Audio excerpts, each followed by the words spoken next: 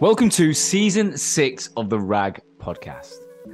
Now, for those of you who don't know, the RAG stands for Recruitment Agency Growth, and this show has been around since early 2019. And every week, we are obsessed with finding out how the world's most successful and innovative recruitment agencies and their founders have got to where they are today. In Season 6, alongside the founder's story and the inside information of that business, I also want to focus on the reality of today's economy. There is so much noise about this inevitable recession that we find ourselves in right now. And where it's going to go, is it really having an impact on the recruitment sector? Are they seeing any change in job flow? Are they seeing any change in candidate control or activity? What is going on? I want to find out. So every single week, I want to forget the propaganda, forget the noise.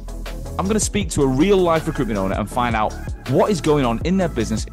I will bring it to you every single Wednesday from 12 o'clock across multiple platforms. Stay tuned. Hello and welcome back to another episode of the RAG podcast. On today's episode, I'm joined by Simon Hare. Simon is the Managing Director of Precision Sourcing Group, a business headquartered in Sydney, Australia, with 31 recruiters looking at product services, SAP, data and software development. Now, I've wanted to have Simon on for a long time. I've worked with him for over 2 years, and for some reason, it just never happened. But the timing is perfect because last week he got voted the Australian Recruitment Leader of the Year awards at the Tiara Awards, nominated by his team, celebrated by his peers. You can see why in this interview because we spent the last just over an hour talking about his career from being a school teacher like myself in the northeast of England to moving to London, getting into recruitment at Harvey Nash Group in London, going and working in a number of different environments, having some big corporate work, and then taking the plunge to move to Australia with a young family to build the business that was founded by Jill, his previous boss in his first recruitment career. Now, Simon is, I'd say, top 3 clients I've ever worked with. This guy is seriously organized and motivated. He took everything I taught him in the pandemic around branding on LinkedIn and he drilled it into his team before I even offered the solution for clients' teams to come and work with me. Since his team have then gone and worked with me as a collective of over 30 people, they now are one of the most well-known brands in Australia in their market. Over 23% of their net fee income last year, which is well over $2 million, was generated directly from their activity on LinkedIn. And that doesn't even include the work they've done with candidates. That's just clients they can track who've come in inbound or they've managed to source via the interaction through LinkedIn. So I'd say he's building the most socially engaged recruitment firm, or one of, on the planet.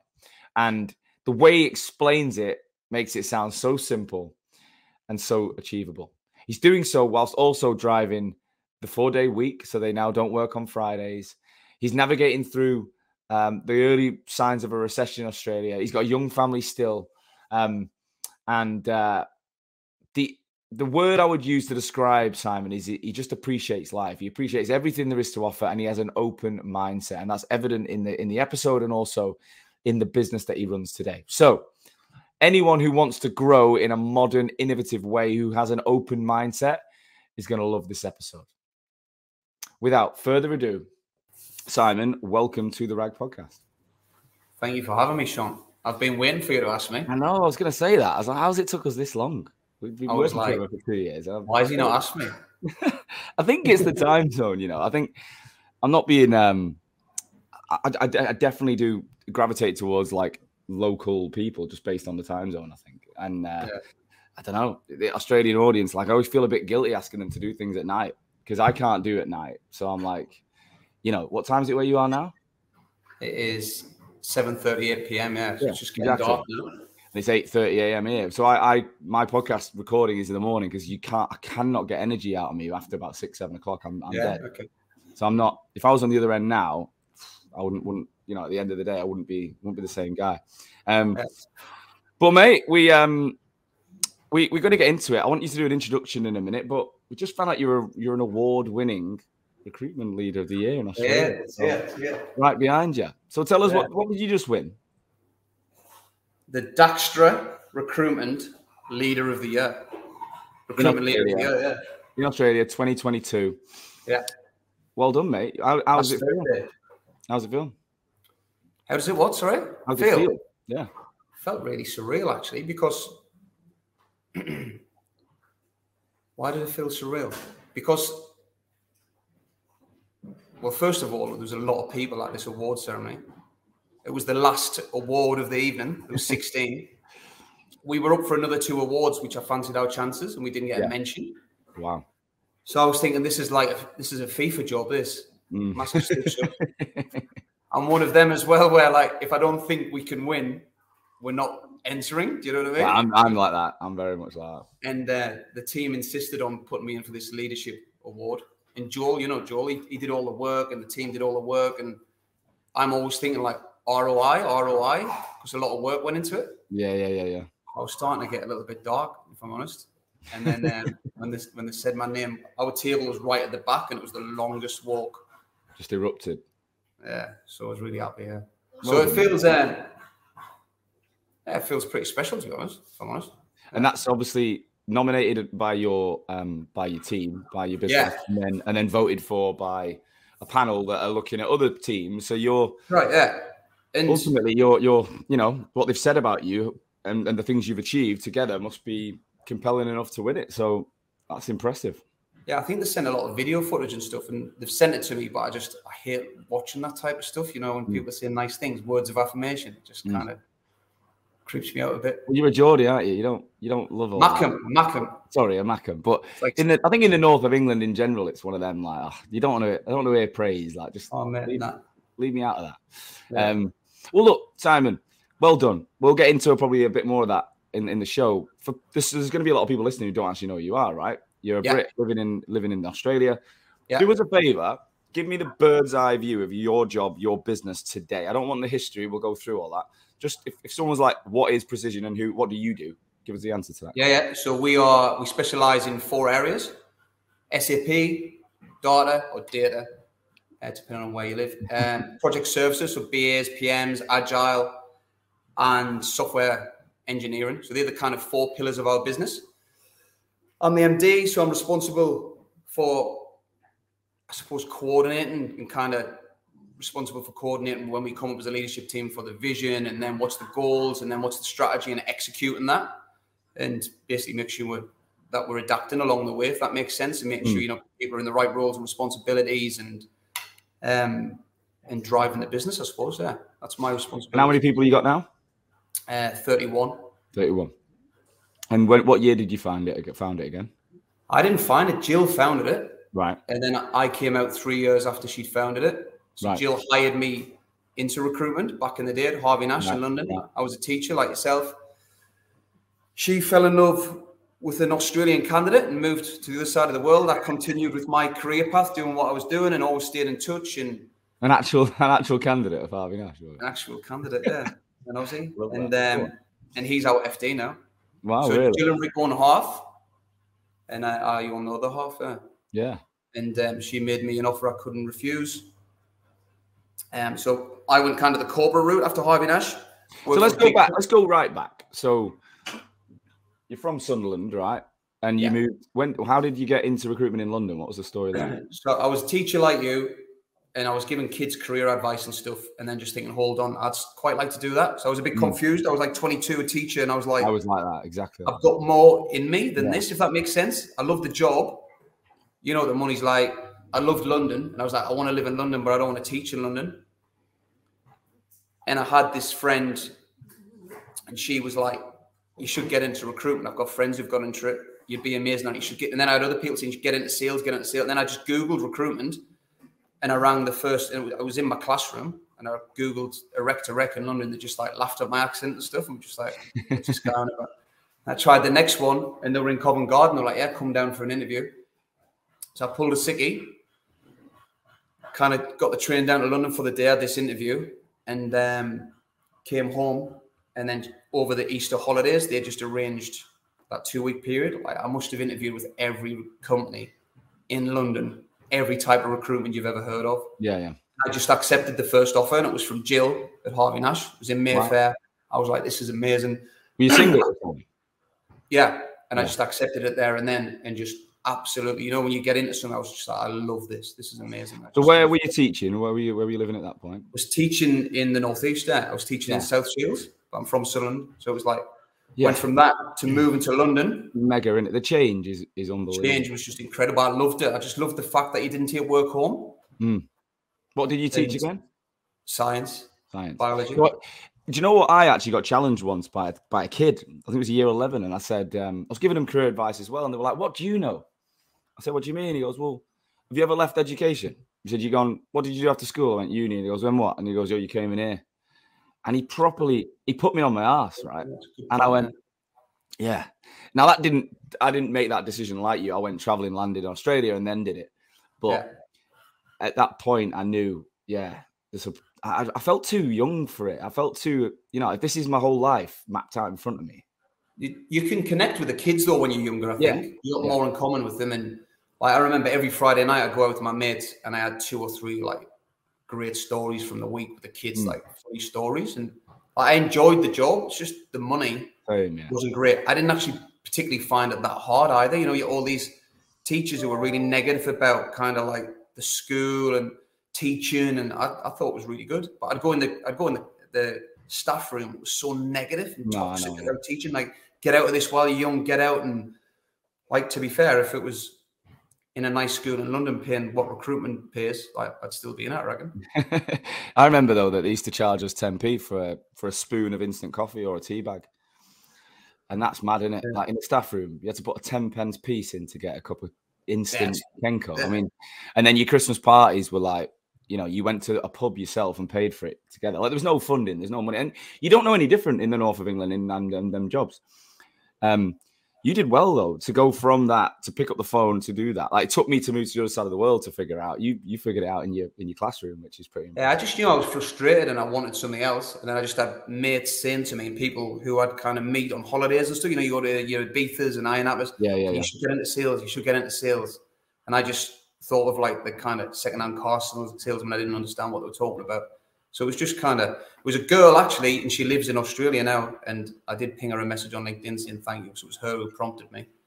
Gail, she's called. And I ended up living with her and a few of her friends when I moved to London. They work for British Airways and whatnot. And where did you move? Moved to Ealing. West London, yeah.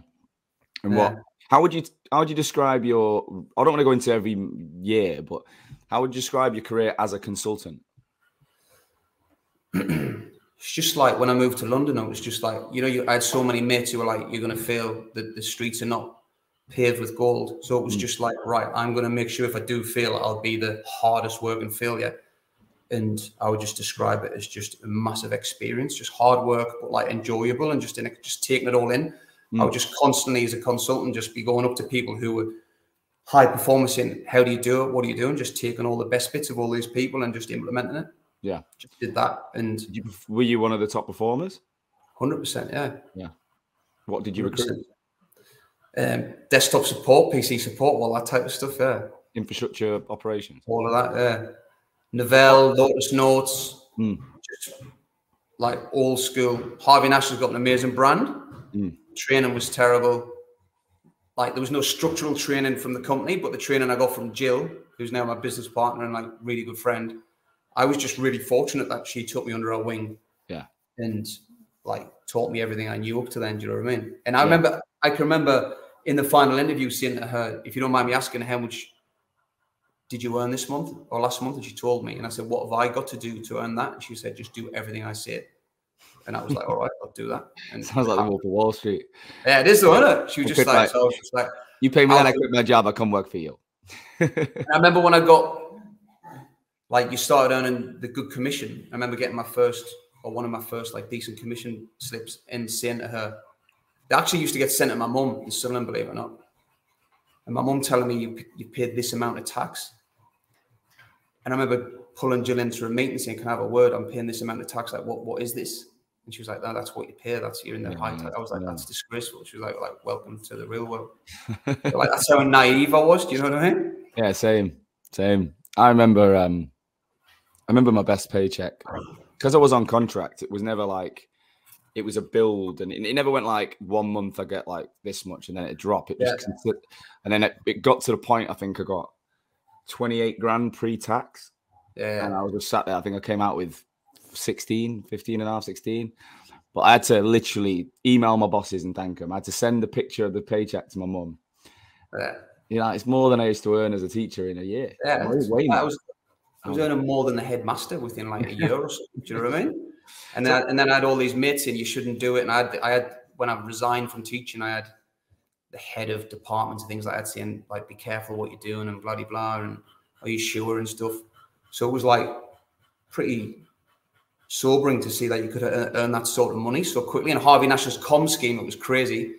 If you did a 12-month contract placement, it worked out that if you place somebody for 12 months and it's 52 weeks, that they'll work 42 weeks of the year or something. That's what they tell us. So they'd pay you 42 weeks of the commission up front, 15%, I think it was. So you could get this comms up front. What if they dropped out? Though? You'd have to pay it back if they dropped out? And pay it back, yeah, which would hurt. So you just have to place good people. Eh? Yeah, true. So how did you evolve into leadership? I was just obsessed with leadership from like, I can tell my half brother was an officer in the army, and I saw him when I was 14 pass out at Sandhurst. I was like, how can this guy who a few years ago was singing Wham songs in his bedroom now be responsible for 40 men on the streets of Northern Ireland that quickly? I was like, how's he doing that? And then obviously loved Manchester United, saw Alex Ferguson come in when I was about 8, saw that kind of evolve. So I was always just fascinated by how somebody could have such an influence on other people, if that makes sense. Yeah. So I was like, at a young age, I was reading books on it, like Shackleton and autobiographies of leaders, and like Love Churchill and stuff like that. And like always reading on leadership. And whenever I had leaders, I was thinking about the effect they had on me and how I would maybe do it differently and stuff like that. And like, yeah, I was leading teams at 24, probably too young, made some cracking mistakes and like cringeworthy proper David Brent stuff, but that's what can you do? So how long were you at Nash in London for? Like 2 years. And then it was just after, what was it? It wasn't the .com. What was that other recession? What year is it? It's like early 2000s. Something happened. It wasn't the GFC. Was it the war? In the Gulf War or something like that? 9/11. 9/11. So the massive recession after 9/11. And they'd bought a company in the US called Tech Partners because they wanted to kind of, and that obviously didn't go well, the timing. The idea was right. And they just basically said, we're not going to pay anybody any commission for 6 months until we kind of break even type of stuff. So I was just sat there and you're doing placements, you're not getting comms. So it was just like, felt really, what's the word? Where you've just been stitched up, done over. You're running like 40 contractors. Yeah, getting paid. Worked your nuts off to do it. I'm just like, what is going on?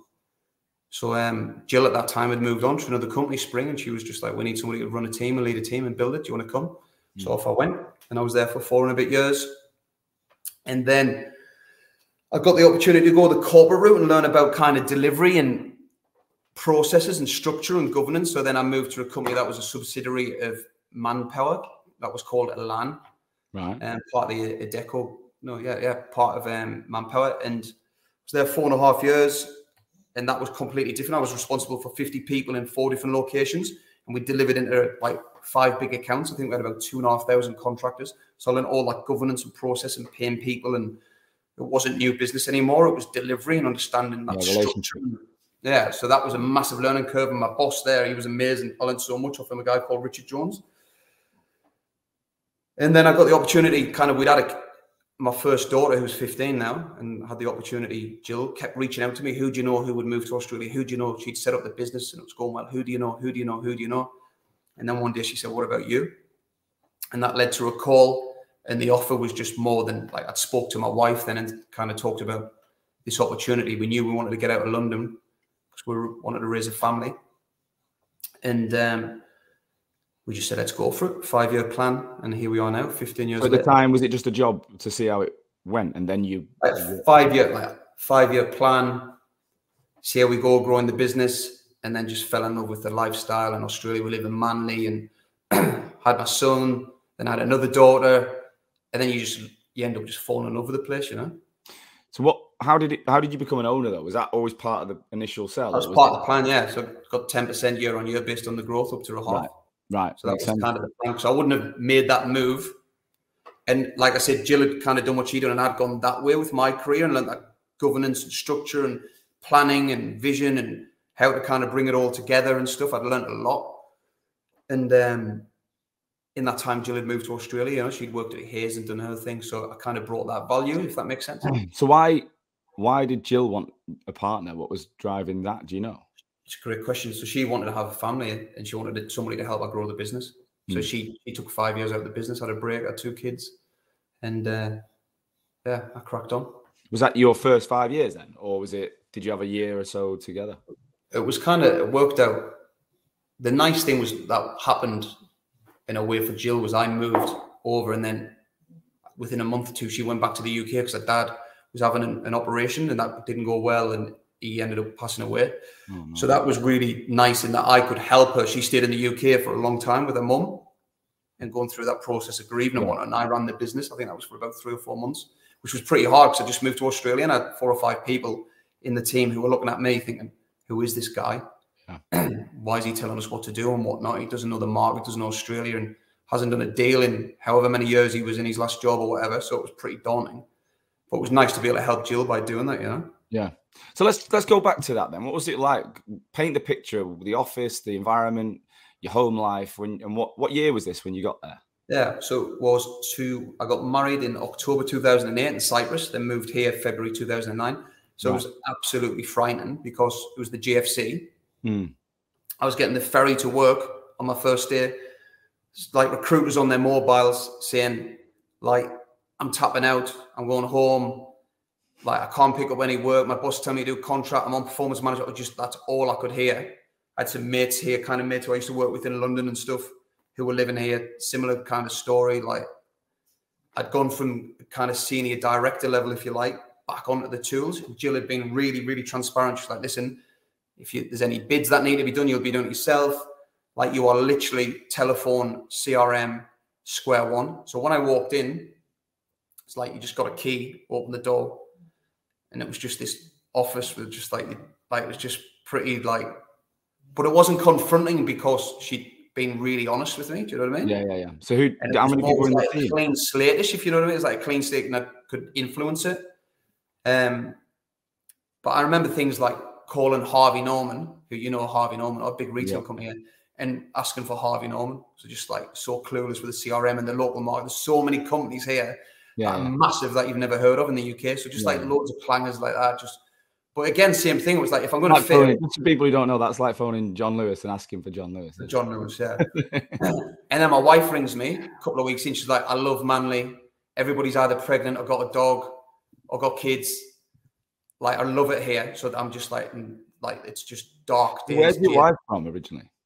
She's from Eastbourne, but I met her in London. Yeah. She's been in recruitment since she was 17. So that worked out really well because she knew, she understood, right, I'm going to be a weekend dad. I'm just going to put everything into the business. And same thing, if I'm going to fail, I'll fail as the hardest working recruiter in Australia. So I just threw myself into it, and she was amazing, you know, like supporting me, and just, I was a weekend dad with our daughter, Lola, at the time. Because obviously living in London, both with family, I mean, Eastbourne's closer than Sunderland, I think, but it's still not London, right? So because you were used to living in a place where neither of you had like first-hand family like down the street, do you think that was did that help when you got to Australia, that almost you kind of it did, and it didn't. It makes you tighter as a family, definitely, I think. Like, if I look at my wife now, we've just obviously got married, we've got two stepkids, but her mum is down the road, her dad's down the road, her brothers, sisters, her brothers.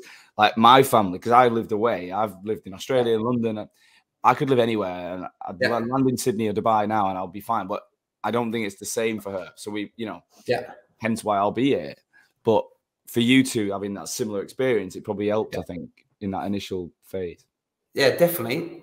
And but then there was times where she'd maybe be unwell. She's looking at me with like a 2-year-old. I'm just like, see you later. I've got a meeting at wherever client, or can't, like, work was number one, if you know what I mean. Yeah. And I look back on that sometimes and think, like, well, did I have the, like...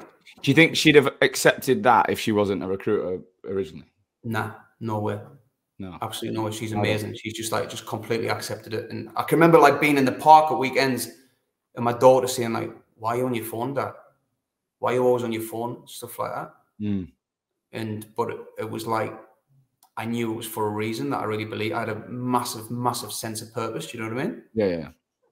You're doing it for them effectively, aren't you? But ultimately, yeah. But I feel sorry for my eldest daughter because she got the weekend dad, whereas my youngest daughter gets like, apart from COVID, maybe she gets the service now. Do you know what I mean? She gets like different level. Yeah. And my son got kind of half and half. So how did that first year bedding yourself in, Jill obviously being in and out of the business, how did that go? What did you do? I just like I just worked out, because I worked out that the SAP market was pretty much recession proof.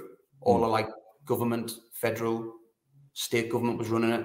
All the big organizations were running it. I worked out that the rates were good. It was an aging kind of talent pool. I spent about a month just doing the old Einstein before you chop down the tree, sharpen the axe. So I just kind of studied the market. We had some clients and stuff. I spoke to them and I was like, right, I'm going to do this SAP market for all the reasons I've just told you. And I just put out adverts, old school, just spoke to zillions of candidates. Because it was a GFC, candidates would give me time. I was meeting 2 candidates a day, face to face. When I had my candidates and I knew who my target clients were, I just got on the phone to clients and I was just like literally meeting 5 clients a week, getting in front of them and telling them that I was the #1 best SAP recruiter in Australia. It wasn't true, but I was telling them that. And I remember I started in the February and March, no placements. April 2, that client's still a client of ours now, by the way. May was 1, and then June I did 6, and then after that it was just didn't stop. And it just ended the year. I signed up my last contractor on Christmas Eve. Got the ferry into Circular Quay on Christmas Eve to sign up a contractor who does that. Took my daughter though, and I remember he brought her a cuddly toy. The Bendra singer, if he's watching, probably not. And I had 38 contractors. So I was just like, all right, it's happening now. And then it was about, right, who can I get into the team to help me grow the business and pass on the work to, if you know what I mean? And I was able to do that. And that was key, getting that first person in who I could pass work to and I could trust. And it took a while to identify that person. And then I remember going and like, you never have a proper holiday when you're running a desk like that. Never. You haven't got people who you can rely on and stuff. And I remember going on holiday with my wife one day and we were driving and the phone rang and on the Bluetooth, she could hear the conversation. And this guy, Ben Duncan, amazing recruiter. And he rang up and said, XYZ clients just called up. It was one of my clients and they've got this job. I noticed on the CRM that we've had the job before and I noticed that you've coded candidates before. So I've coded them candidates, I've spoken to them, closed them, and I'm ready to send them. I just wanted to see if there was any reason why they didn't get the job.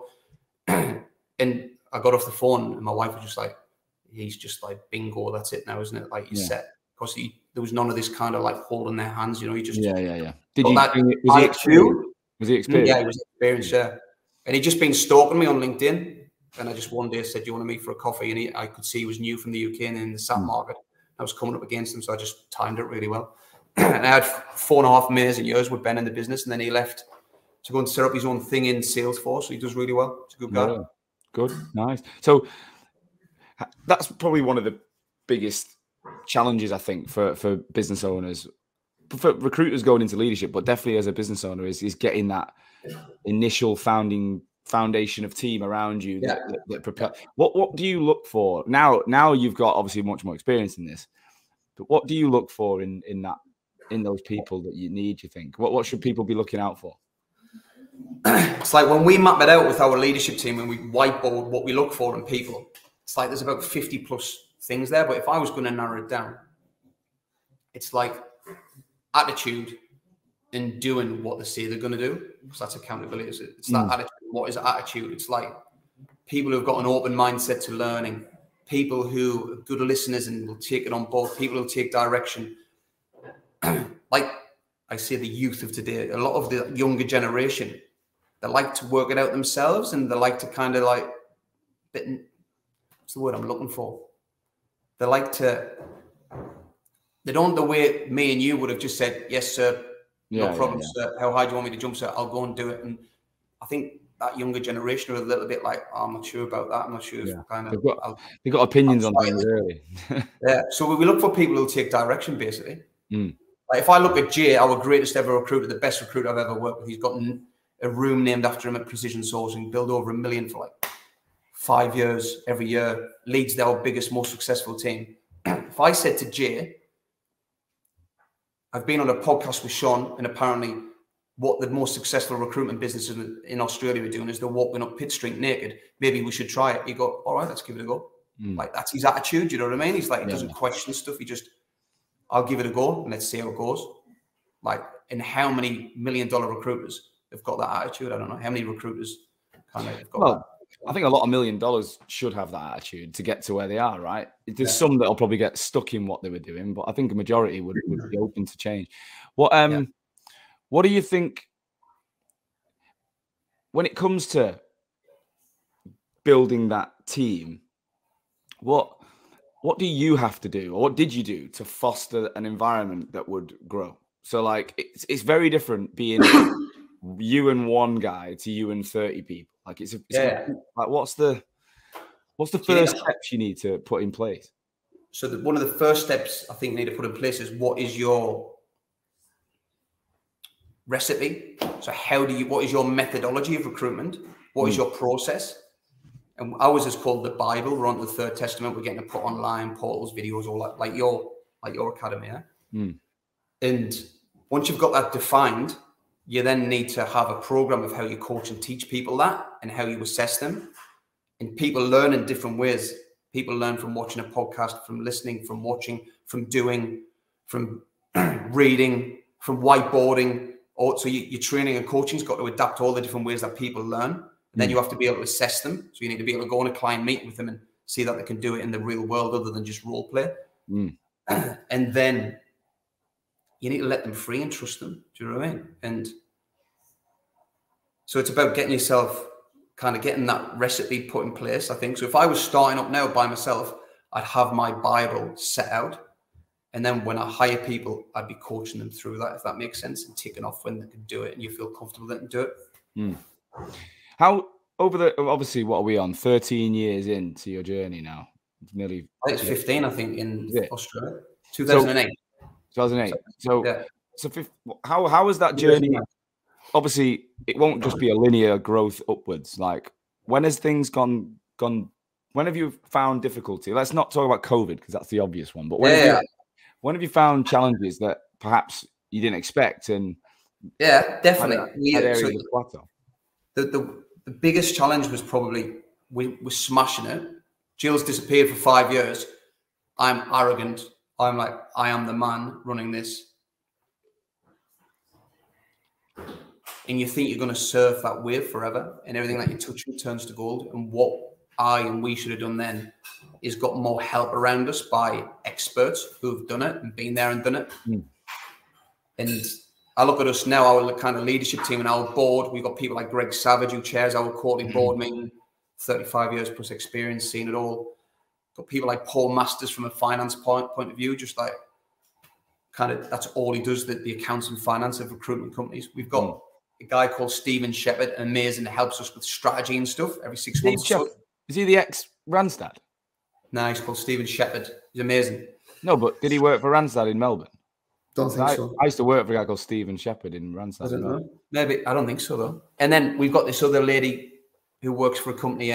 It's her company called Leading Well. So she helps us with kind of leadership and development and people development and stuff. And then we've got another guy called Johnny Lee who helps us with sales and coaching and stuff. So we're just surrounded by experts. And a lot of the time, they're telling your recruiters what you've already told your recruiters, but it's a different voice. And they maybe have more credibility because it's a different voice and they're doing it as a job. I don't know. So that's definitely the kind of. But what went on when Jill come back then? Did you have like what we did where you plateaued or something? We were smashing it in government, and we got offered the opportunity to go on a government panel called the 007. And we just like, oh, should we do it? We had a vote with our recruiters. Yeah, let's do it. And what happened is our average margin, which was sitting at about 17, 18% within 6 months, because that government work was about 23% of our business. Then within 6 months, it became 56% of our business. And suddenly our margin just tanked from 17, 18% to 8%. Yeah, I remember. Our sales was going through the roof. I was on the government team at Randstad. It was like a 7% average. Yeah, so our kind of like sales was through the roof. Our cost is going up because we had an amazing comm scheme and whatnot. But our profits going down and our margins going down. We were going to be turning the lights off. So we knew we had to change something. And that's where I saw Greg Savage talk at a conference. And he talked about that trend of what I've just said, sales going through the roof, margin going down, profit going down. I was like, that's us. So I met him for a coffee and said, like, can you help us? And he just advised us and told us what we need to do. He's like, got to sack those clients where the margins and the terms are rubbish. You've got to change your comm scheme, change it to quarterly, help your cash flow. You're overpaying. Your comms is just like, there's not a recruitment company in Australia paying that. You're overpaying. So you need to kind of sort this out. So imagine that telling your recruiters. How do you do that? Oh man, that was like, so when you talk about sleepless nights, you're telling your recruiters, right, we're sacking 56% of your clients. We're going to move you from a monthly comm scheme to a quarterly one, and we're changing the comm scheme. And you can't lie to them. It's not going to be better. No. So it was just brutal. So obviously we lost a lot of people. And that was just... How many left in that period then? Because I can't remember. Only one stayed in recruitment. The others kind of, it was at the same time as when people had that kind of 4-year visa, and then they could... Yeah. Like I was so on it. Kind of, they did the 4 year, it all kind of came together. And it was brutal, like absolutely brutal, and dark days. And like the biggest learning from that was, again, have experts around you who know more, have been there and done it. That we would never put that comm scheme together if we'd had an expert there. We would never have signed those shit terms if we'd had an expert to help us. We've got a legal expert who helps us with terms and stuff now. Like, you've got to really be careful with terms of business. No deal is better than a shit deal. We've got to really watch that as an industry now. Really got to watch it because that's always been like a tough one, isn't it? Because you do think, even me, you sometimes think, well, that revenue wouldn't have happened if I'd not dropped my pants a bit. Revenue is vanity, profit is sanity, and then cash is reality. And we learned the hard way to the point that, and some of our clients must hate us when it comes to negotiation. We've done full courses on it and everything. We've got people reading books on negotiation, and like, we take it so serious because we've had our fingers burnt massively. And I think as an industry, we're just not very good at negotiation with clients, with candidates. We're amazing at it, understanding their drivers and getting to the bottom of what they're all about and would they accept if offered. But with clients, it's like clients are like God, whatever they say, all of that. And I think it's a real development point for our industry. So without going into all the detail then, what would you say from a high level you've learned about negotiation that you didn't perhaps know or have implemented before you've gone through this journey? First thing that I said earlier, like, no deal is better than a shit deal. Definitely never do it on email. Don't rush it. It's like recruiters, we're like, rush, move on to the next thing, rush, move it, like, actually slow down, send it to a lawyer. It's things like, it's not just margin, it's payment terms, it's the rebates, it's the insurances, it's all this thing. Like, these are all important, if that makes sense, and things that you need to look at. I don't want to tell you too much, Sean, because like we use it on clients, you know what I mean? But you don't have to give me the detail of like. I had a one the other week with a client who were like, it was a pretty heated discussion on Teams, and I had a 20-second silence after I made my point, with neither of us talking, just staring at each other. And he spoke next. So like in a negotiation, it's really important to understand the power of silence. Also the power of, like, you don't have to reply to that email immediately about that clause. And the other thing will be, that just drives me mad, like contract to perm. Like, what is going on with contract to perm? I don't get it. Why people just think that after 12 months they can take your contractor for free. When you think of it from a client point of view, they've experienced the great work of your contractor. You should be rewarded. Like, you've done a great job. It's a safe hire for them. But instead, we just say, bye-bye, take them, no problem. actually, when you're kind of forecasting your business for the next 12 months, you'll think, I could probably extend this person because I check in with them every month. They love the job. The client loves the job. I'm forecasting them for the next 12 months. Like none of your big four, your Accentures, your KPMG, they wouldn't let anyone do that to their resources on site at a bank or somewhere. But in our industry, for some reason, it's just, sorry, it's my dog. They just completely accept that your resource can be taken for free after 12 months. And then the client says, oh, because it's the industry norm. Well, actually, it's not the industry norm with the 180 contractors that we've got. No. And the 400 plus placements we did last year. So like, we're really firm with our clients and kind of, what is it? Hard on the problem, soft on the person. Yeah. I like that. And I remember, it kind of, clients, it's the fact they don't value the ongoing bit. They value the finder's fee and the fact that you've brought that person into their business. But beyond that, all that work you say you're doing in the background, and they're not interested in it, are they? They're just seeing the bigger picture and thinking, well, you've done your job, you've been paid for a year, bugger off. Yeah, and then what is it they say? This, oh, you've got your fee for 12 months. Well, no, we're running a business here. We've got to pay comms. That person who's done that placement, like they didn't get up and running immediately. That might take 12 months. We host podcasts, we host events, we run market reports, we've got CRM systems to pay for. You've got your cost of business, all of that. Like this isn't just an advert that we just flicked over. We might have met that person 10 times or interacted with them with 35, 40 calls before actually we've come to place them. Like we've been seducing them and doing what we do for years. Do you know what I mean? And I think a lot of clients maybe don't understand that. And a lot of clients in talent teams, sometimes they can be average field recruiters who haven't had that success. They're a little bit bitter on maybe recruiters in the industry to a certain extent. They're a little, how many times, if like it drives me mad, you'd speak to somebody from talent and say, oh, I used to do your job. Did you? Really? You were as good as me at this? You wouldn't be sat there. Yeah, you'd still probably be doing it, but you can't say that, obviously, can you?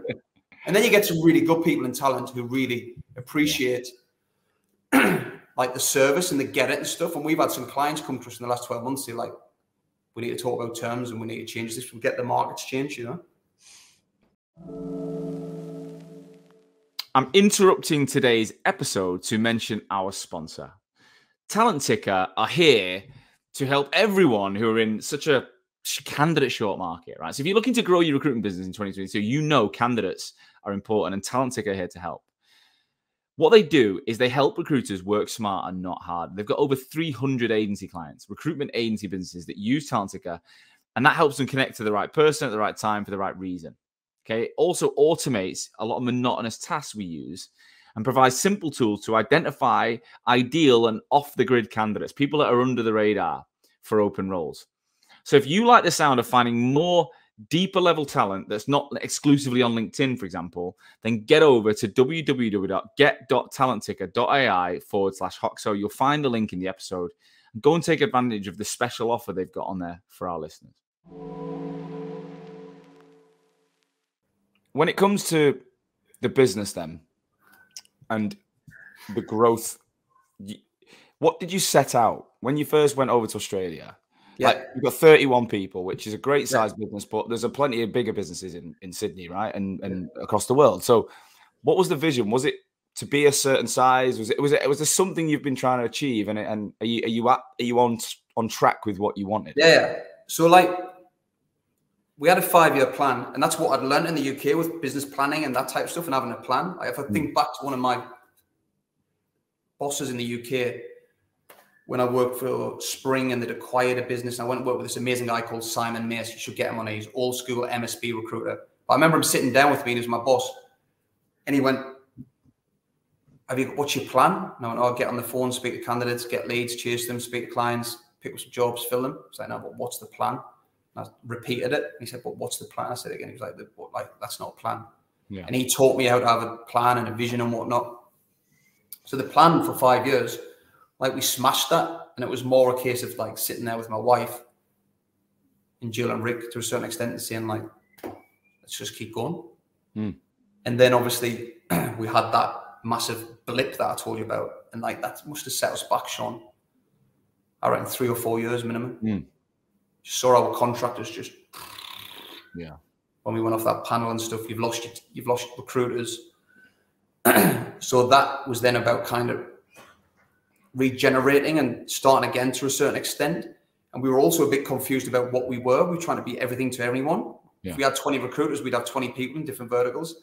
And then we got somebody in, an expert, who was like, what are you doing? You're really good at SAP. You're really good at project services. You're really good at data. Just do them 3. Everybody you hire, rookies or whatnot, or experienced people in these markets, they do really well because you're good at that. Why are you trying to do all this other stuff? That. And then we've added in software engineering because we got the opportunity to get a great recruiter and a leader. So we've got 3 in that team now. So it's like the other lesson will be stick to what you're really good at and become an expert in that. You don't have to be everything to everyone, you know? Yeah, yeah. So we get hung up on like 50 recruiters, 70 recruiters, 100 recruiters. Like, when I meet recruitment mates, like, how many staff now? Yeah.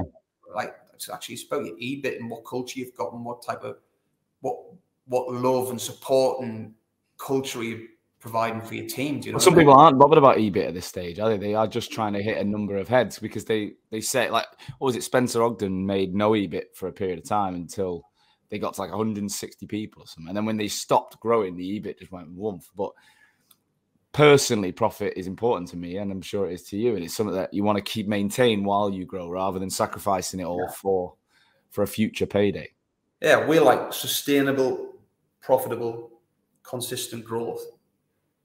Like, we're not about in a quarter putting 10, 15 people on and thinking a third of them will work out. So, like, be more strategic than that and give everybody the best possible chance of being a success. How do you do that? You give them time.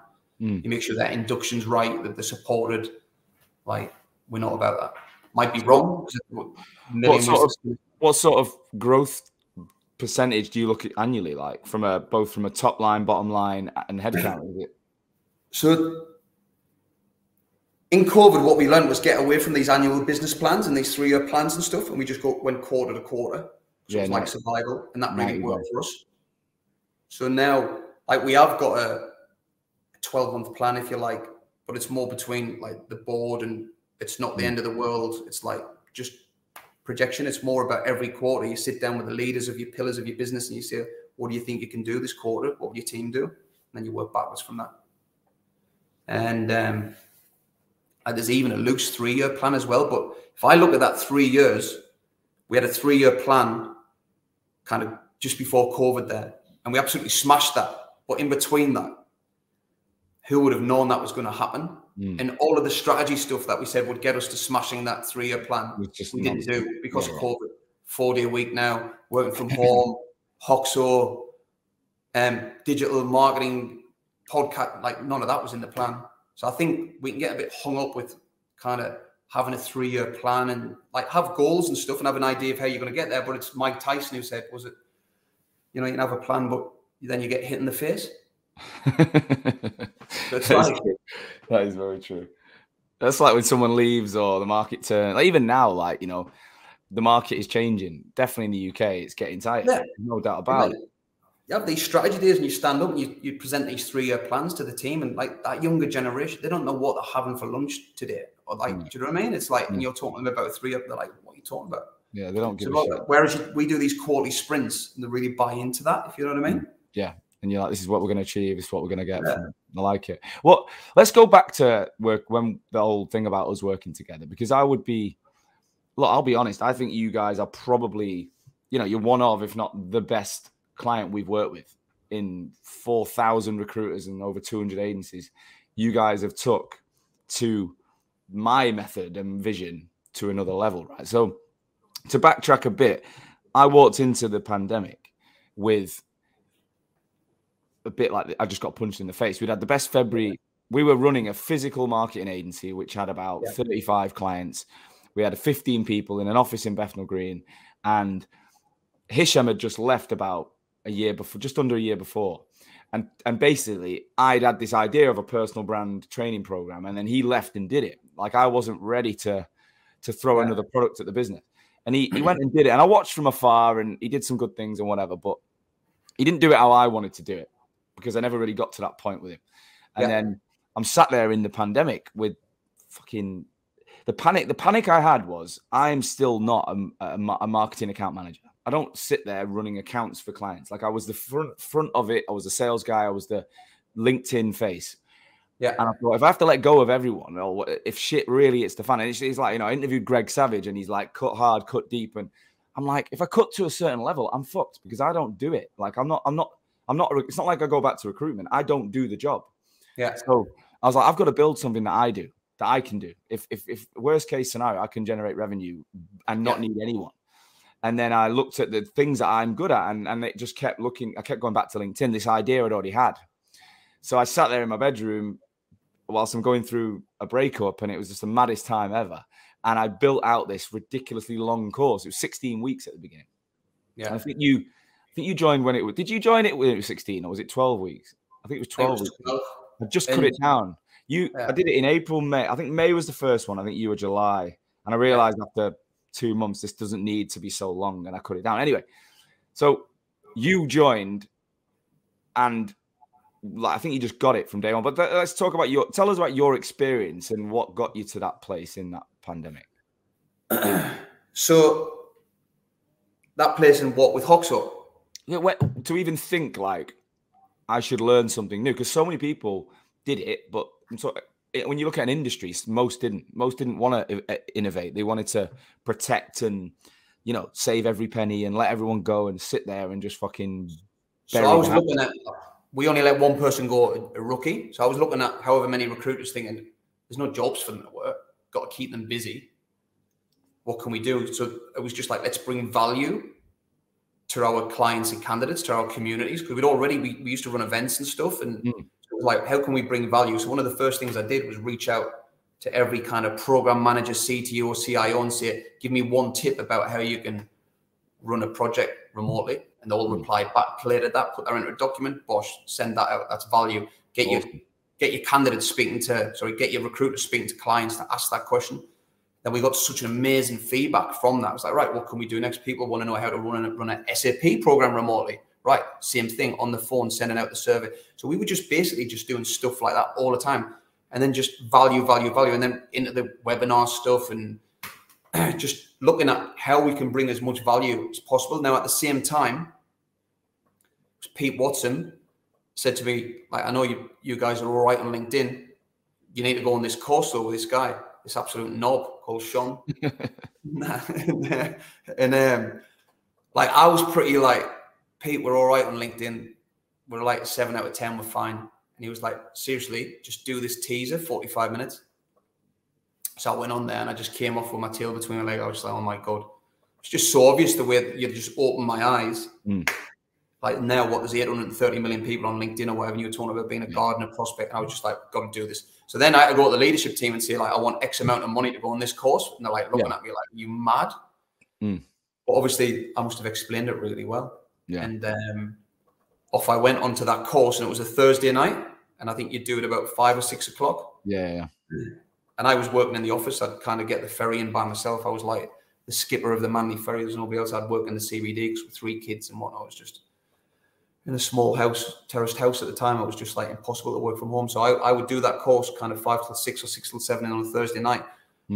I'd go home, watch the recording on the Friday morning, and then I'd chop it up into kind of PowerPoint sessions for the team the following week. And I'd pass it on to the team in a way that I felt they could learn. And then that's up to them. Then they were really on board with it, and they give it a go. And then we started to see a return. That's when I'm talking about that open mindset to learn and stuff. They were giving it a go. They were like bricking it about doing videos and putting out posts. And why should I put a picture out with my dog or whatever it might be? They were really scared, but they went for it. And we then put them on the course because they started to get ROI. You don't really like. You were one of the reasons I changed the whole program, right? So that at the point of you joining, it was just leaders on their own in small groups, and it was brilliant. It was intimate, and I loved that period of time. It was like counselling, wasn't it? Yeah, wasn't it? That was like a magic group of people catching up once a week, and for the first 15 minutes, you're like, "How are you out of 10?" and all that type. And you'd have a chat. That was like leaders counselling each other on what will be everyone's most traumatic time. Mate, I was doing 8 hours a week of that, and it was literally it was keeping me sane because I was like jumping on different groups, and it was amazing. And then, but what I realized was, as you were teaching, and I think Stella was doing the same thing, there was more and more recruiters coming back into work that were, and more were, I was like, there's more people I could help. And it's genuinely about value, right? I was like, if I just help one person per company, I'll have this bit much impact. If I could help everyone in a company, I could have a bigger impact. And then that's when I changed the model. And obviously then you've got your teams on it. So how would you describe now the way in which you guys look at LinkedIn? Because the biggest problem that pisses me off still is people see LinkedIn as a sourcing tool. Nah, it's a branding and marketing tool. They see it as a sourcing tool. And then as soon as you look at content, they kind of know you've got to do it, but they all think, or majority think in our sector, it's an additional task. So I've got my recruitment job here, and when I'm busy, I'm going to fucking recruit. But when I've got time, if everything lands perfectly in a day, which never fucking happens in this job, then I'll do it. But it's an additional thing. It's not essential in the role of a recruiter in 2022. And I'm completely against that. I think it's 100% a part of your day job, or it should be if you want to be a future-proofed business. Yeah, 100%. We had that discussion on Monday as a leadership team. We miss out on some recruiters because they're like, "You'll not get me on LinkedIn doing videos. You'll not get me doing." And we every now and then we have that conversation of, have we got this wrong a bit, and we should be open to taking people. And then we come back to actually, well, that's a closed mindset. No matter what the bill and how good they are, actually, that's not what we want in the business, because we want people with an open mindset who'll try different things. So we had that conversation on Monday as a leadership team. But for us, it was just like, again, it comes back to a culture where, like, we do role plays 3 mornings a week and stuff. It's that we've got a real learning culture of practice and trying things and stuff. And they were just, I taught them the Hoxo principles, bite size every week, give them homework, go and do it, try your personal post, that type of stuff. But we changed our job description. So then it was like, listen, this is part of your job now. Job description's changed. If you want to get promoted, no matter how much you bill, you've got to show us that you're following the Hoxo principles. It became part of our monthly sales presentations, digital Hoxo award, we call it. What else did we do? It became content creation sessions every week at first. Now it's like, we'll do it once or twice a quarter. Celebrating people who are kind of really brave and pushing themselves out the comfort zone. Just making it a massive, like, whenever somebody says something, all you'll hear is, "Oh, that's a LinkedIn post." Oh, so what did you need to see then? Because this is the bit. What did you need to see in that first period together with me, with your team, for it to be like, yes? Like, what was it? Because this is the thing. How long is ROI? When do you get the result? Like, what did you see that made you go, "I'm going for it"? Like, you're very convincing, very good salesperson, I've explained. So I really bought into you and what you were saying. And I was like, and I'm one of them, like, if I'm going to do something, I'll do it properly. I'm like, I'm not half in, half out. I'm like, hence why you've heard me say, if I'm going to move to Australia, I'll be the hardest working. So I'm like, right, I'm all in on this. And I think you said, I can't remember what period of time, but in my mind, I was like, I'll do this for 9 months, see what happens, and I'll be like diligent with it. But then just had the team coming back to me going like, "Oh my God, I've just had this work come in." And it was off a LinkedIn post, and I had this come in, and they said they'd see my LinkedIn. And I started to see in my like community of like friends, and people like looking at you on the ferry as if to like, and you're like, just this. I went to a meeting with Jay, and we're in a cafe in a part of Sydney, and there's like this table of like randoms looking over, and one of them just shouted, "Hey Jay, LinkedIn, we know you." we went to another client, we're in reception, and there's this guy just staring at us, and he's in a meeting room, he's staring at me and Jay, and then he just came over and he shook my hand. He went, "Oh, Simon, LinkedIn, I've seen you." And he's like head of whatever client, like, so this sort of stuff started to happen, which is kind of like, you can't really track that as ROI. No. But we tracked the ROI for last year. I think I told you, in 23% of our margin. And I didn't have a deep dive. I just did a kind of how many placements, just did a kind of quick round table thing. Like 23% of our margin came from LinkedIn, just on the clients. That's without candidates. So many candidates, obviously. Over $2 million worth of business that's tracked without even looking at candidates. It's mental. It's so that's kind of like, it's just a no-brainer. It really is. And it's just part of our business and culture now. Anybody who joins goes on Hoxo. they do the induction. What we have our own little induction on Hoxo and kind of getting their LinkedIn profile ready. And then we put them on the course, and then they've got to kind of to pass probation. They've got to show some evidence and kind of all of that. It's just all part of what we do. And then if they're going for promotion, they must have shown us kind of took it to the next level and whatnot. And we've got some people who are amazing at it, some that are average, but they're all giving it a go in their own way. And some of the average ones, to be fair, still get mad ROI. Of course. Yeah. But and they're not putting out kind of War and Peace and doing these amazing posts that we see of some of, they're just doing their thing, a video and whatever. But that's the bit that I want people to know. It's like, one of the other gripes we get is, I don't really like what I see from people on LinkedIn, so I don't want to do it. And it's like, I don't personally like some of the shit I see. Like I've just started on TikTok, right? You're never going to find me stood in front of a camera, dancing, miming to songs and shit. Like, it's just not happening. But it doesn't mean I won't use TikTok. I'll just use it in my authentic way. You know, you've got to be yourself. It's like, it's not about them though, is it? No. They are a guide, as you say. They've got to understand their audience. Who is their audience and where they're hanging out? They're hanging out on LinkedIn. In our markets, they're 40 plus, generally men, generally. That's where they're hanging out. What do they want to see? They want to be entertained. That's the number one reason why people go to LinkedIn. They want to be entertained. You understand their drivers, you understand their ambitions, and then you create content around that. It's that easy. Do you know what I mean? That's simple, yeah. And like, it's not about them saying, I don't like it. Well, I don't like some of the kind of people I see at the gym with their massive flipping guns or whatever. But like, I mean, you don't go to gym though, does it? Yeah. No, so I say like, I don't like. I sometimes go in a restaurant. I think, what the fuck are they eating? Don't mean I'm not going to eat there. I'm just going to eat something else. So that's that closed mindset that we have. And I get it. You know, you're a big biller and you're doing really well. Like, there's that kind of, why would I do it?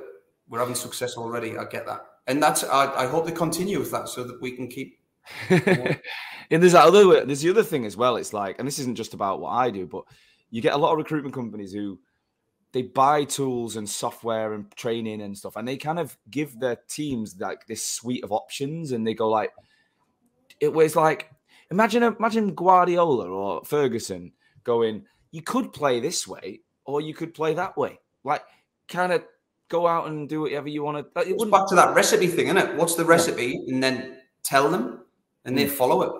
Yeah, and creating the DNA of how you want to work. Like if I look at Jack Grealish right now, who gets a lot of shit as a City player. And I'll agree, like watching him, it's not the player you expected from Aston Villa, right? But Pep's giving him a job to do. He's playing. He plays in a box on the left-hand side, and he's not allowed to lose the ball, basically. That's his whole job is don't lose the ball, get fouls, get into the final third. And he's doing well when you watch him, he's doing what he's been asked to do. But the world doesn't understand that. Henri talked about it when he was at Barcelona. He's like, one day, I think he went on a run, beat 3, went to a different part, scored, comes back and got took off at half time. Yeah, that's right. Like, it's not what we're designed. And I don't know, everyone to their own, but I think personally, I'm more aligned to you in the way that I think if you can build a process for your team and you've got a vision for how you want them to play, you've got to keep pushing that vision rather than letting every single other person in the team dictate to your method. Yeah, 100%. It comes down to hiring the right people who have got that open mindset and wanting to do it. And that's why we'll continue going on Hoxo, because you're keeping up to date with kind of what's going on. So we'll learn stuff, do you know what I mean, along the way. It's really important, keep adapting. But and then you've also got the 4-day week, right? So you've not only gone super social. Yeah. You've also dropped a Friday of traditional work. Yeah. Like one of the things that I'd expect, again, other owners would say, if they looked at what you've done, is how do you keep people going in a direction when there's so much change, when you're throwing different things at them? How do you make sure they still do the basics right when they're learning other things, the working relationships changing? Like, how do you keep people focused on the right things? Just what the basics and fundamentals are. So like the basics and fundamentals are you post every day on LinkedIn. The basics and the fundamentals are you do what you say you're going to do in your Monday review. Like you just keep to the basics, if you know what I mean. Like, there's a lot flying around and stuff, but it comes back to you have a day plan in the morning, you stick to it. Unless something happens, a load of work comes in or whatever, you stick to your day plan, you do what you say you're going to do. Kind of the basics of Hoxo. We know that if we get 3 first interviews that we've got a 94% chance of filling it. So when we get a job, It's like, okay, it's not about sending 3 CVs. It's about getting 3 interviews. How do you get 3 interviews? You get your client on the phone and you explain why you've selected those candidates. We've got a fill ratio. Last year, our fill ratio was, we filled every 2.17 vacancies, we filled a job. It's nearly a 50% ratio. So we don't work shit jobs. We push back on clients. We walk away. We get retainers. We get exclusivity. So it's just focus on the basics. There is a lot flying around. So you work out what your basics are. You just focus on that. Like if a candidate on the first call of briefing them on a job does not commit at the end of that conversation of accepting if offered, we don't put them forward. What, on the pre-call? Even before? Yeah. So we asked them if they like you and you like them and they make you an offer of XYZ, working at XYZ for this amount of time or in this location, is that something you would accept? That's the only closed question we ask. And if we don't get a yes, we don't move forward. Has that bit you in the arse before, do you think? Well, yeah, you get the odd one saying, well, how can I answer that when I haven't had an interview yet? So we understand you haven't had an interview, but what we're saying is if you like them and they like you and they make you an offer at this amount that we've discussed to work in this location for this amount of time, if it's a contract, is that something you will accept? And if you get anything other than a yes, there's something going on. Yeah. 2 or 3 other roles, or they're looking for a counter offer, or I know that's pretty harsh. And when we hire experienced people, they're like, oh, I'm not sure about that. I'm like, try it. I love that. What I think as an industry, we struggle with the difficult questions. Like people just want to hear what they want to hear, so they don't ask those. It's like if I said to you, Sean, if I got you £1 million a year to be Pep's assistant for 5 years, you would have to be based in Manchester. You can't commute. Is that something you would accept if they liked you and you liked them after you've gone to the interview? I'm like, yes, but my wife would probably have an issue. But no, yeah. So I'll be like, okay, go and speak to your wife, and then we'll chat again later. I don't think he'd want me, mate. I just don't think it'd have to. I'd have too much for him. I think I'd take over. No, I'm joking. So we're almost out of time, but where are you? So how would you describe where you're heading now? So you're at a point where the business is out of COVID.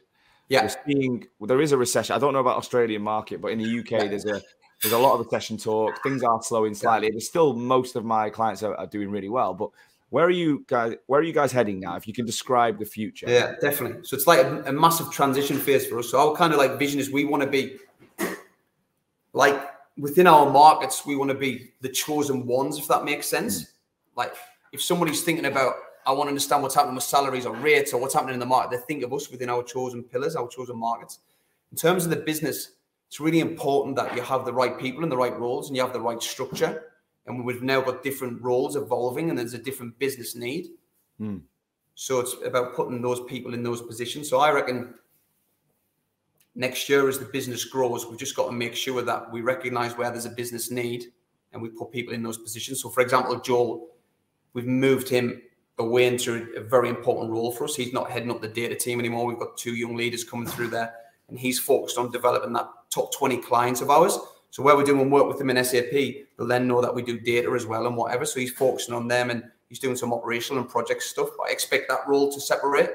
And then I think we'll have somebody else who'll come into a pure kind of new business BD focused role. I think we'll have more of a delivery kind of team as well, where, we're really fortunate that we've got a lot of 360 people and they're amazing. But I think that's not realistic. Long term, as we grow, to always have people like that. So we'll have a delivery focus. It's a lot of work we walk away from because it's not within those 4 pillars.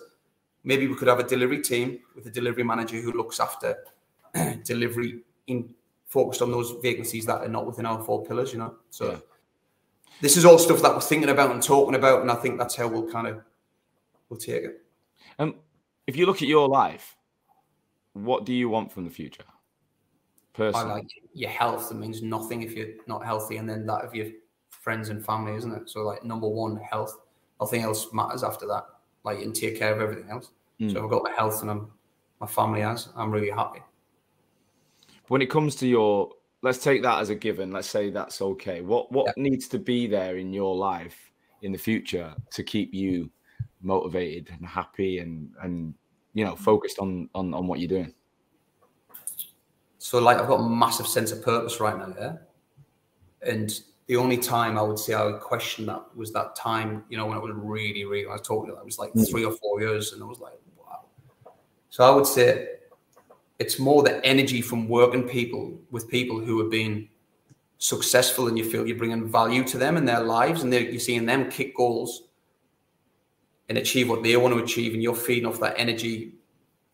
So it's kind of really fulfilling. And then you're feeding off the energy of your candidates and clients who are telling you, giving you feedback that you've really helped them achieve what they want to achieve. You've helped them. So that kind of whole kind of holistic side of things. And then you provide a life for your family from doing that. I mean, how many other jobs are like, obviously there's teachers, firemen, nurses, doctors, and all that, but like finding a job is in the top 3 most stressful things in your life this year. Getting married, as you would know, and moving house, as you would know. So it is a really purposeful driven role, I think. And the skill set is just immense for a recruiter of today.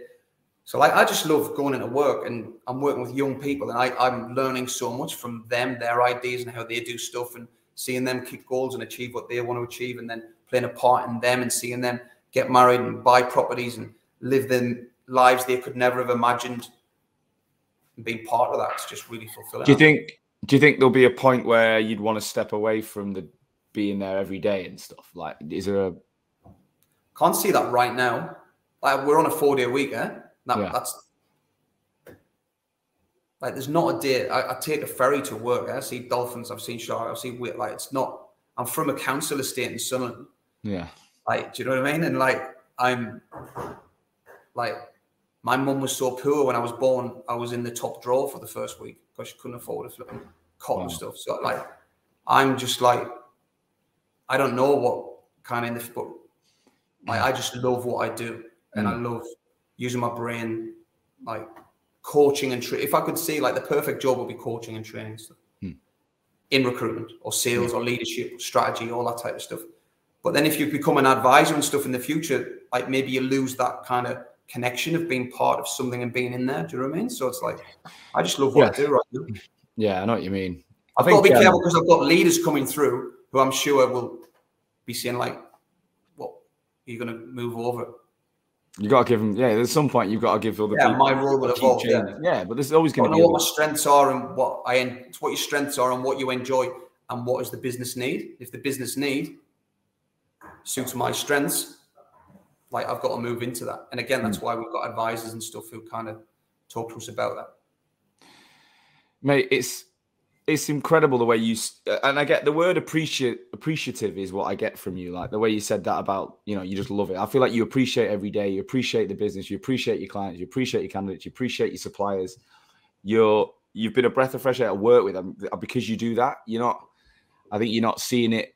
You see things through a positive lens, that open mindset lens. And, it's amazing how there's so many successful people that I don't think do quite see the world that way. Yeah. My kids go to posh schools, and if you look at the bank accounts of some of these people, the world would probably class them as super successful, but unhappy marriages, can't run for a bus because they're not, the shit relationships with the kids and stuff like that. So I think just the world's a bit mad in it with people's priorities and what the classes, their focus and success. So I spoke to someone the other week, and he wants to be £100 million exit. Like, that's his whole mission. And I said, do you enjoy it? And he goes, I fucking hate it right now. And I think they're well over 100 staff, and he's like, I just hate it. I can't stand it. Like, but I know where I'm going. And I'm like, well, I don't know. I personally wake up every day, and I have issues like everyone, but I enjoy my day. Like, pretty much every day, I like what I'm doing. So I'm like, winning. Comparison is the thief of happiness, isn't it? He's probably read something or seen something that's inspired him. He's thought, I'm going to do that, and good on him. But is it what he really wants, or is it like because he's seen something or read something, and I don't know. Then if he doesn't hit that and he has a 90 million exit, does he feel? I don't know. Well, is he a failure if he's got a shit relationship with his mates and his kids and he's unhealthy, but he gets an exit for 100? Like, I don't know. It sounds like somebody who's got to kind of work out what's important in life to me. I think so. Well, mate, look, thanks so much for your time. Apologies, obviously it's a late one in Australia, but you've, get back to the family now. In terms of anyone who's listened to this show who really, feels inspired or wants to reach out, are you open? I know you will be, but if they just drop you a note on LinkedIn, you give them some time. Yeah. Obviously it's Christmas is coming. You're going to be in the UK. Hopefully I'm going to be meeting up with you at some point. Yeah, definitely. Yeah. I've got 5 weeks in Europe. Amazing. Maybe some of the listeners will want to find you in London when you're bopping about. But mate, thanks so much. Congratulations on your award. You deserve it, and we'll get you back on in the future and see how things are progressing. Apologies about my voice. I was doing the siren on our Christmas party, so I lost my voice. I sound worse, mate. Don't worry. Legend, mate. I'll see you soon. All right. Cheers. Bye. Thank you, as always, for listening to today's show. I truly, truly hope that you got value from it. That's the only reason I take time every week, is to ensure that my audience, future and existing recruitment owners, are learning from each other to make this industry that I love so much stronger. Today's episode was brought to you by Hoxo Media. I am the CEO and founder of Hoxo Media, and we are the world's leading content marketing and personal branding agency for recruitment businesses specifically. So we are working with over 200 agencies and 2,000 recruiters right now, both managing the brands, producing content, building written, video, podcast content for niche recruitment agencies all over the world, as well as coaching at a desk level individual recruiters in your businesses how to be better on LinkedIn. That's how to brand themselves. That's how to produce content. That's how to use the opportunity on LinkedIn to get traffic to their profiles and turn that into business. We're coaching people all over the world every single day. If any of that sounds of interest, please do visit www.hoxomedia.com or drop me, Sean Anderson, a personal message on LinkedIn. I would love to talk to you. I'll see you soon.